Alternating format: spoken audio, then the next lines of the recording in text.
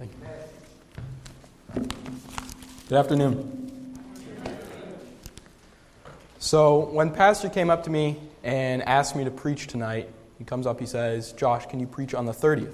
And I said, "Pastor, why the 30th?" And he was like, "It's just the day I picked," right? He didn't tell me he was going out of town or anything, so I was under the impression that I had kind of a choice whether or not I should preach tonight.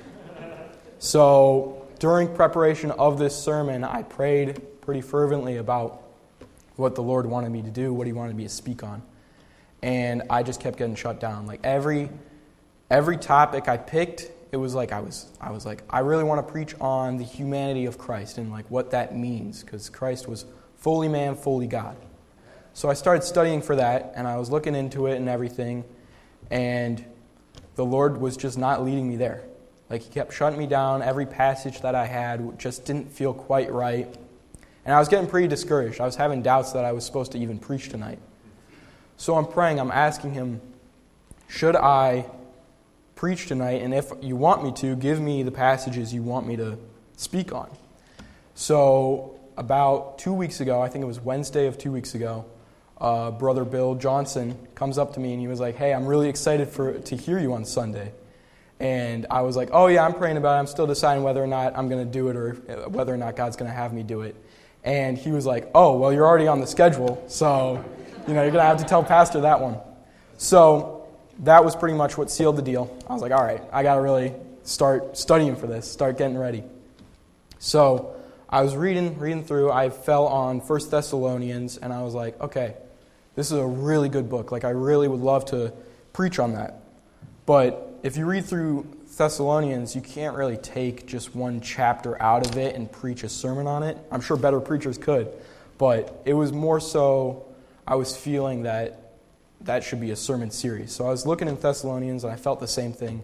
God doesn't want me here.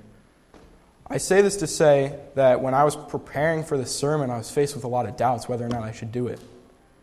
And I don't think that's a personal struggle. Like, it definitely could be just me facing doubts, but I think we all face doubts in our life, right? Doubts that the money coming in is enough. Doubts that you're being a good follower of God. Doubts in your abilities as a follower.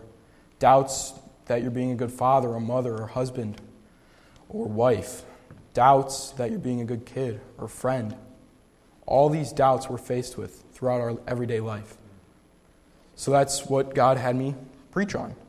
So let's see what Scripture says about doubts. We're going to be in Exodus chapter 4, verse 10.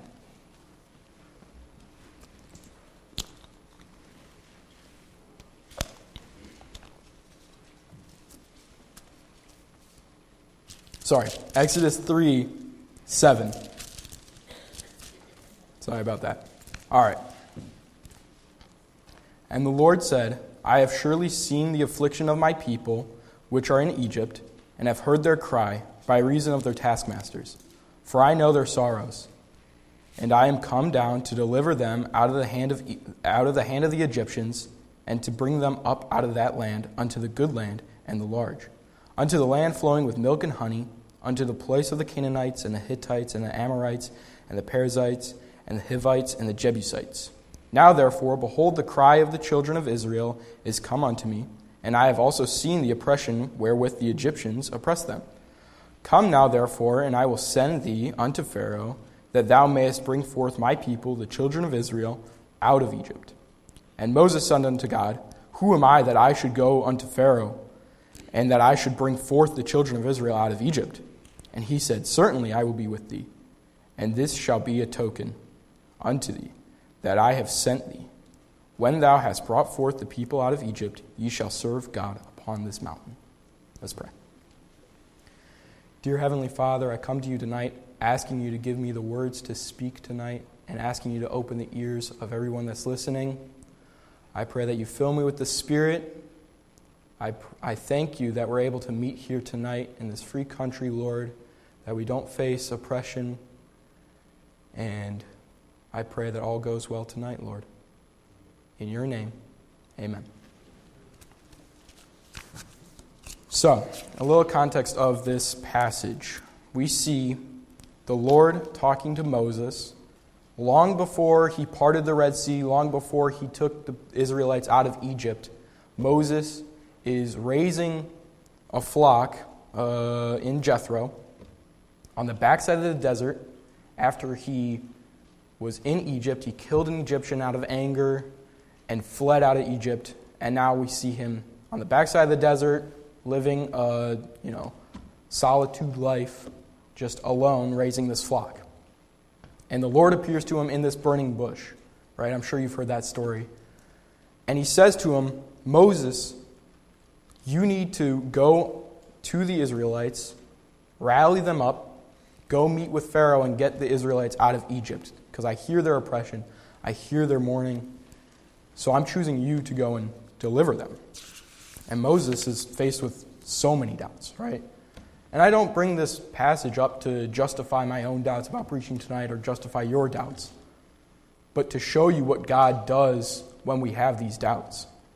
So Moses is just this guy, right? Before he was a consequential religious figure, he was just some guy, a Jew raised as an Egyptian, kind of this outsider, fled from his homeland because he killed some guy. He's just some guy. He has these doubts that I'm not good enough for you, Lord. Why have you tasked me with this? So that's the context of this verse. That's what we're seeing. And you can see why Moses would have these doubts. Like, you hear of Moses and you're like, well, obviously he's a biblical figure. He's going to do the right thing.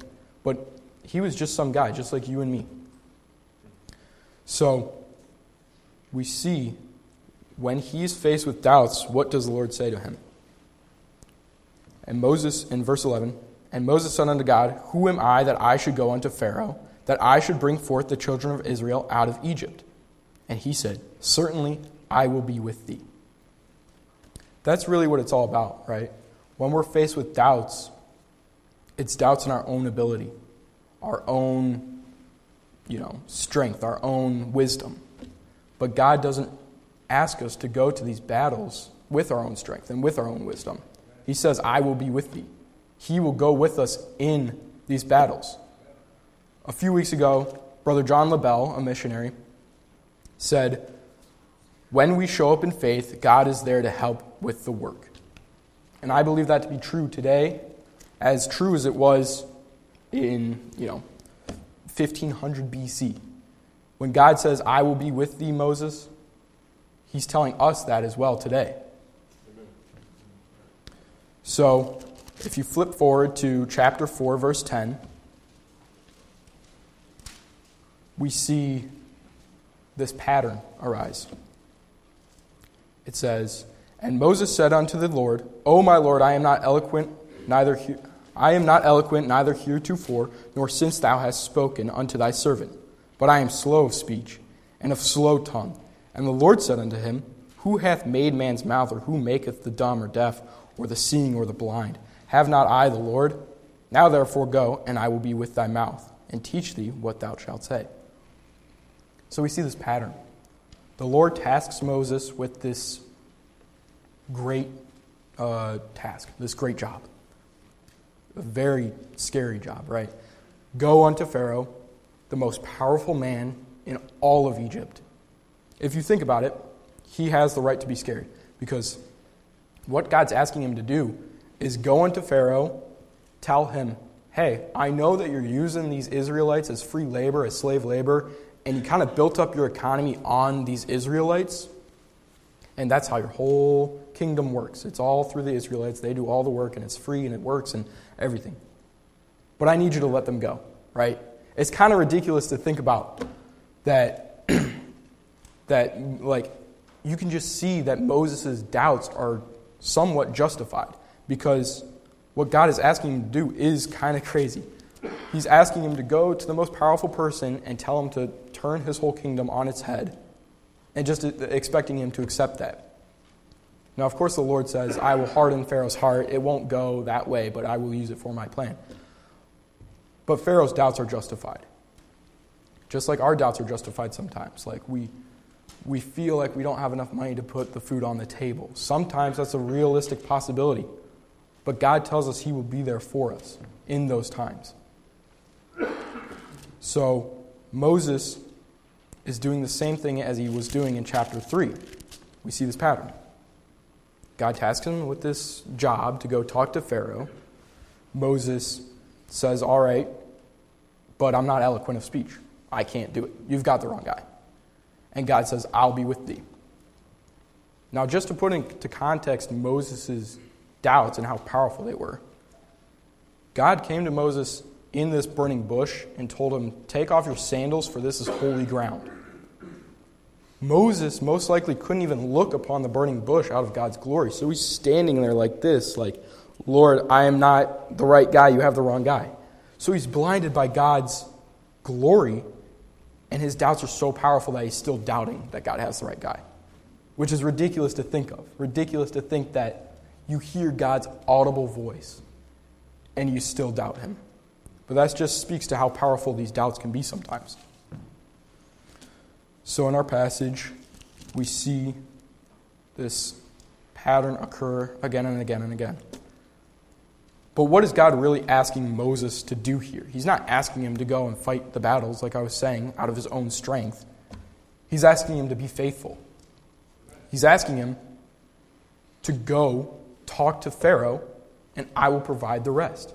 He's not asking him, hey, you got to go convince Pharaoh, make this perfect argument on how his economy can still run and how his kingdom won't fall. That's not what he's asking him. He's asking him, walk faithfully, and I will do the rest. I will be with thee. Often we forget, as believers in Christ, as saved believers, Christ is living within us.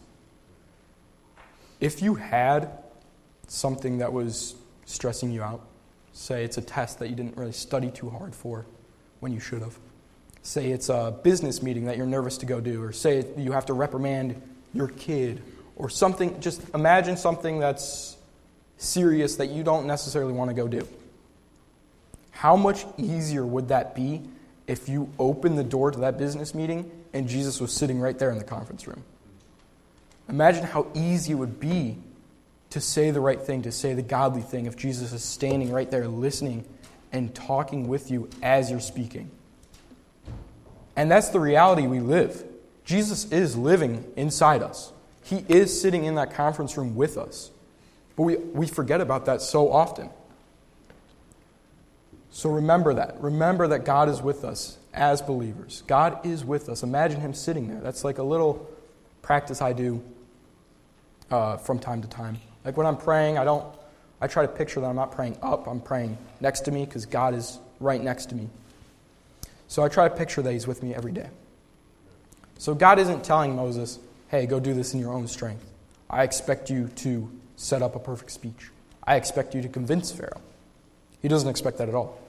He says, give me faithfully the little you have. Moses' whole argument was, I'm not eloquent of speech. I'm not enough for this task that you have tasked me with, Lord. I am not enough. You don't need to be enough for God to use you. Amen. Moses was just another man, but God chose him, and that's what makes him different. Moses was small compared to this task that he was supposed to do. He really wasn't eloquent of speech. That wasn't an excuse. That was a reality. Moses probably wasn't the most authoritative figure. He probably wasn't, super eloquent, or he didn't have anything prepared. He seemed like he was the wrong guy for the job. Like those doubts were somewhat justified in that. It wasn't just excuses. But he had the little bit to give. God tasks you with this massive job, but he doesn't expect you to complete that. He expects you to lean on him, to trust that he will work in you. So let's see another example of that. In 1 Kings 17, verse 10. If you'll flip to there.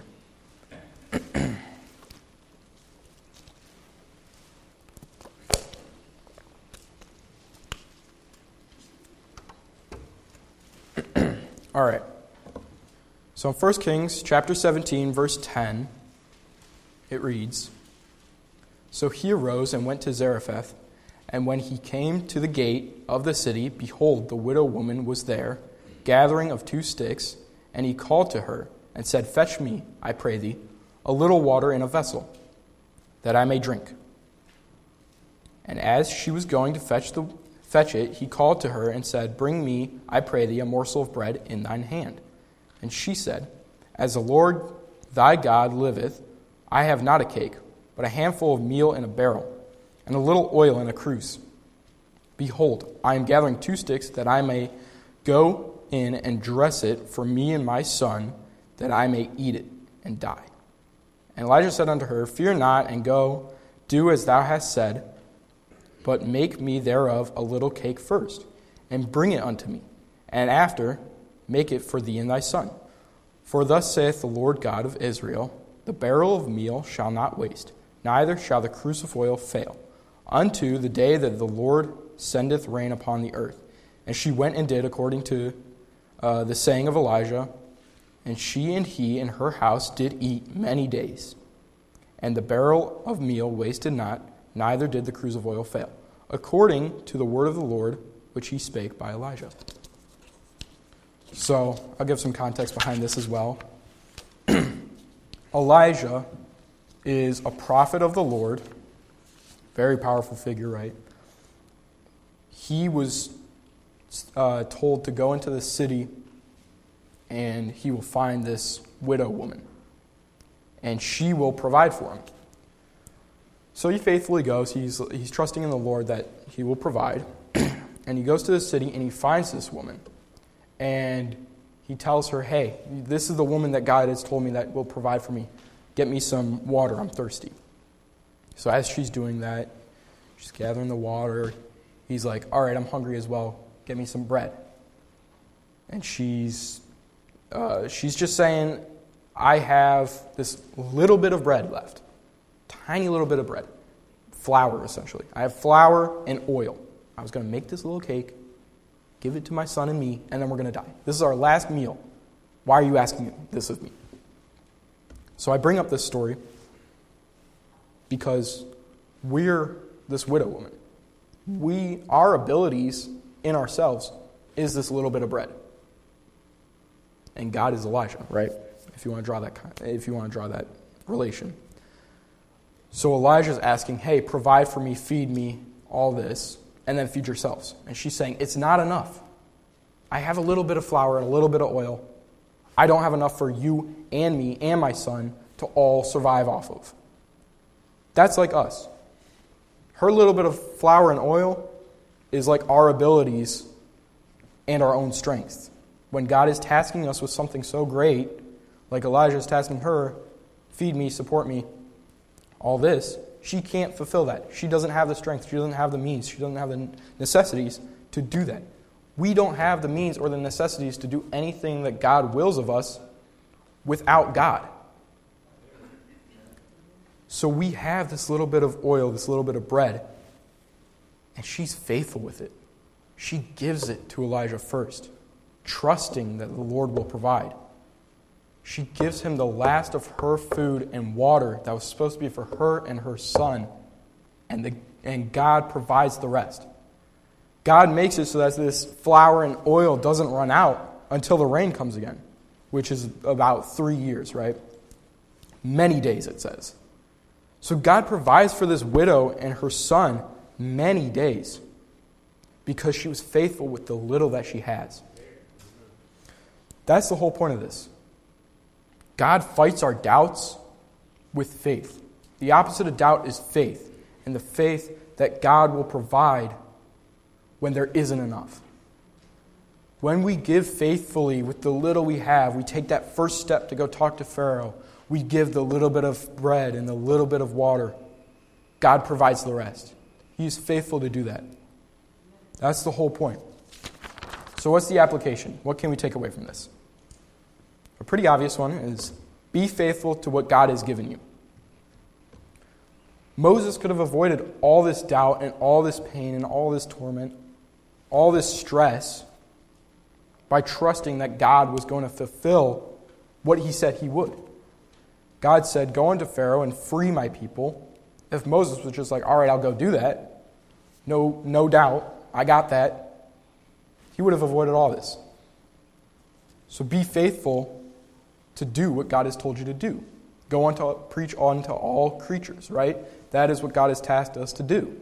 We just went through missions conference, and that was a big portion of it, that we're supposed to share the gospel to all nations, to all people, to all creatures.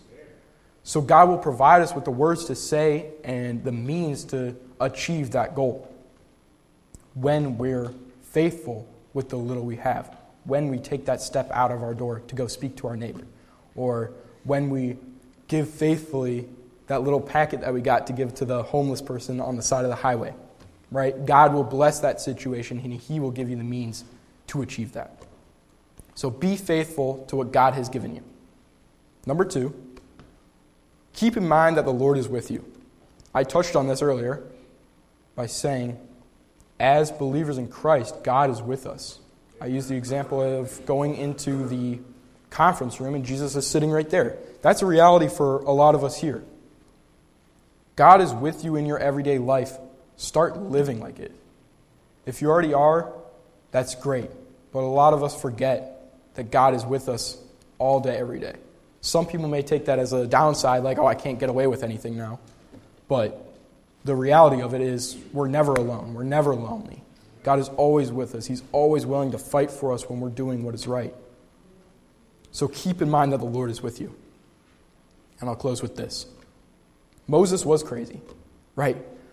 To go to Pharaoh and tell him to collapse his whole kingdom. That is crazy. Without God.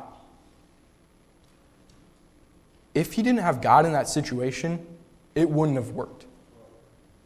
It's insane to think that God miraculously had this plan fall into order and had it all work out for His glory. But without God, Moses was crazy. And I bring this up to say to the unbeliever, get right with God tonight, because if you think Moses was crazy for doing God's will, wouldn't that make you crazy for living outside of God's will? Because you can't do anything of your own strength, because all you have is that little bit of flour and that little bit of oil, and that won't miraculously appear without God's will. So get right with God tonight. Keep in mind that the Lord is with you. Be faithful to what God has given you. Thank you.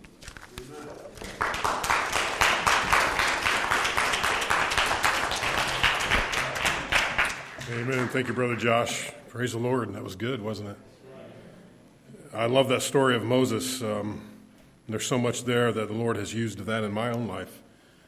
And I believe, when you consider the context of that story, I believe that Moses knew that somehow, some way, God was going to use him to help liberate the Israelites from the Egyptian bondage. How else can you explain all that happened to Moses when he was miraculously saved from the immediate death sentence that every Hebrew child was born into when Pharaoh was trying to squash them out because they were getting so powerful and so strong. And Moses' mom, as you know the story, hid him until it was impossible to hide, and then she put him in a basket and set him afloat on the river, only to be found by Pharaoh's daughter and then raised in Pharaoh's house as an Egyptian royalty. And so he learned how political organizations operate. Again, Egypt, as Josh said, was the most powerful nation in the world at that time. And so I think because he was an intelligent man, he was putting two and two together and starting to see the burden that the Hebrews were carrying. And when the opportunity came to liberate, he stepped in and he took charge and he killed that Egyptian who was mistreating the Hebrew. And again, you see the rest of the story that he had to flee for his life because of that. He had made a choice that he was going to side with the Egyptians and not with the Hebrews and not with the Egyptians. And so here's the point that's always really challenged me from what Josh had said this evening was too often we get the idea that we can do anything, that we have the ability in and of ourselves to accomplish anything that we set our heart to accomplish. What do you want to be when you grow up? Well, as long as you set your mind to it, you can do it.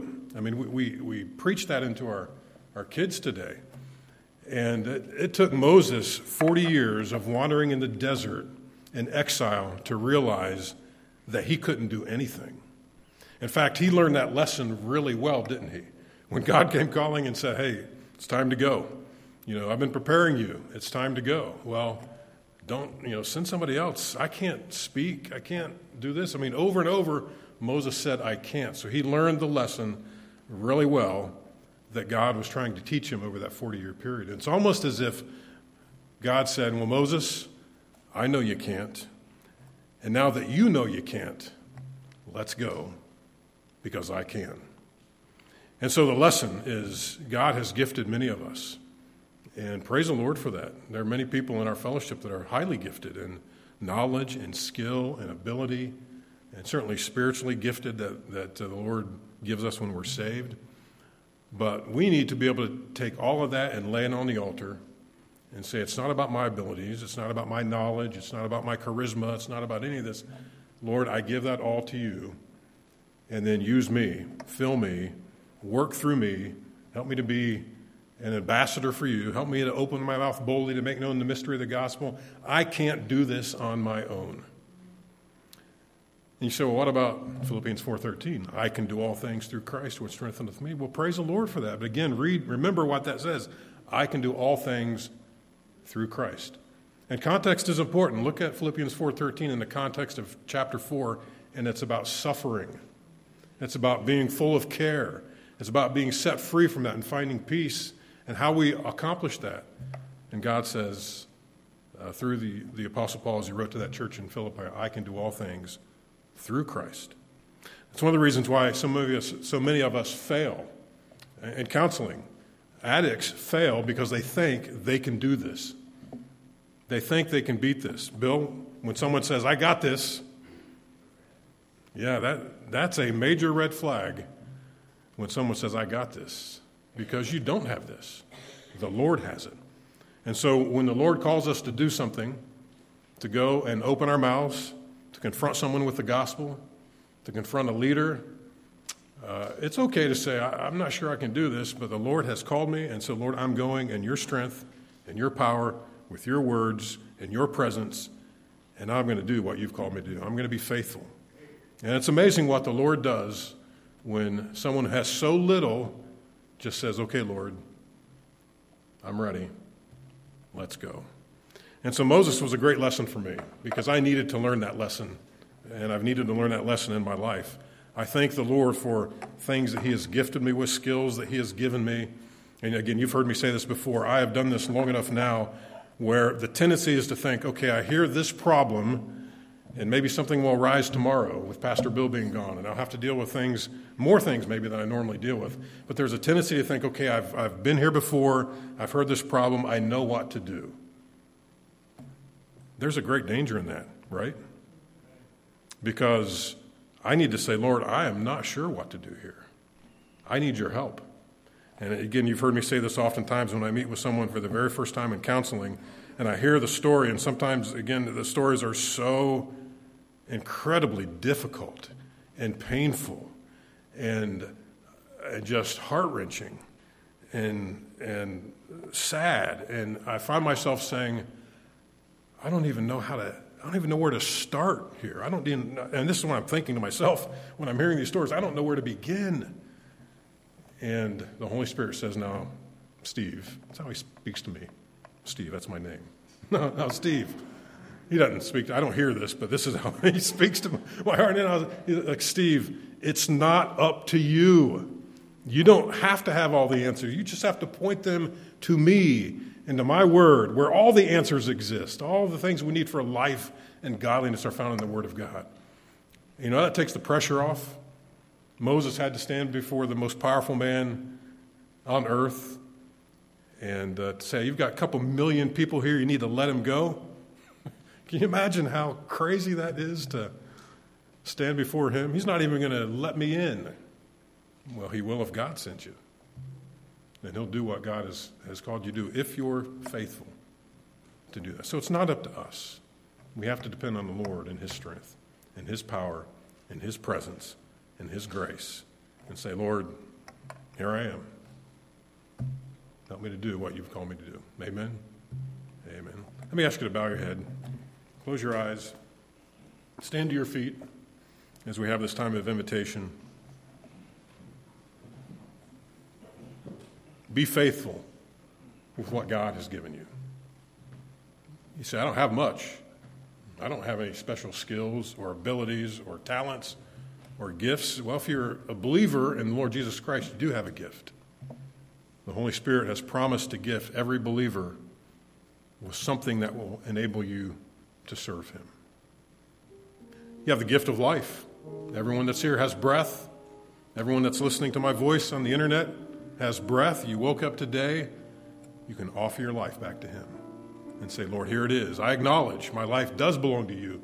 You have purchased me with your shed blood. What? Your life is not your own, for you are bought with a price. Therefore, glorify God in your body and in your spirit, which are God's. I don't have much, Lord, but I give it back to you. Be faithful with what God has given you. We need to be like the Apostle Paul. Lord, what would you have me to do? What would you have me to do? Tomorrow morning, as I go to my job, as I go to class, as I go to the grocery store, what would you have me to do? Be faithful with what God has given you. And realize and remember, we're not in this by ourselves. We don't have to do this on our own. We can't do this on our own. But that's freeing to me. That's liberating to me. I just have to point people to Christ and to his word and his promises, and that's where the power is. The gospel is not up to me in terms of how charismatic I am, how appealing I can make it sound. It's not an appealing thing.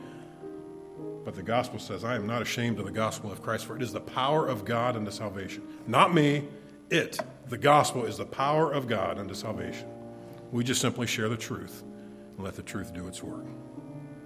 If you're here tonight, and again, I look around, I know most of you in this room, I know most of you have trusted Christ as your Savior, but I don't, at least publicly, I don't know if that truly is the case.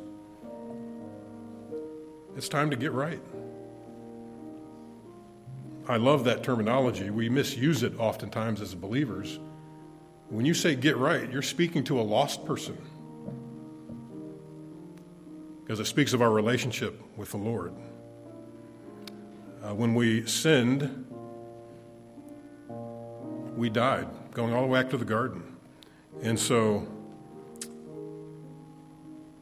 we're out of relationship with the Lord. But when we realize what Jesus Christ did for us, how he died on the cross to save us of our sins, to cleanse us of our sin debt, to pay our debt, it made it possible for us to once again be rightly related to God. One of his children, one of his sons, one of his daughters. And so if you're here today and you're not born again, you've never trusted Christ as your Savior, it's time to get right. And there's a glorious relationship awaiting you. To be rightly related with your Creator is an amazing thing. The fellowship that you enjoy, the communion that you enjoy, his leadership, his presence, all those things are part of having a right relationship with the Lord. So again, whatever the Lord is challenging you to do tonight, we have this time of invitation for you to respond to whatever God is doing in your heart and life. You can do it right there in the pew. You can do it on your couch if you're at home. Listening to this, you can do it at this altar. Just do something, especially if the Lord has put his finger on something in your life that needs a change. Just say, yes, Lord, here am I. I will be faithful with what you have given me. Father, thank you for the good message we heard from our good brother tonight. Lord, bless him as he continues to find ways to share what you're putting on his heart. We've all been blessed by it. We've all been helped by it. And so, Lord, help us not to forget what we've heard now, but actually go here and live it out tonight and the remainder of this week. Father, we love you. We ask your blessing on this time of invitation. We pray. In Christ's name, amen. Brother Sean.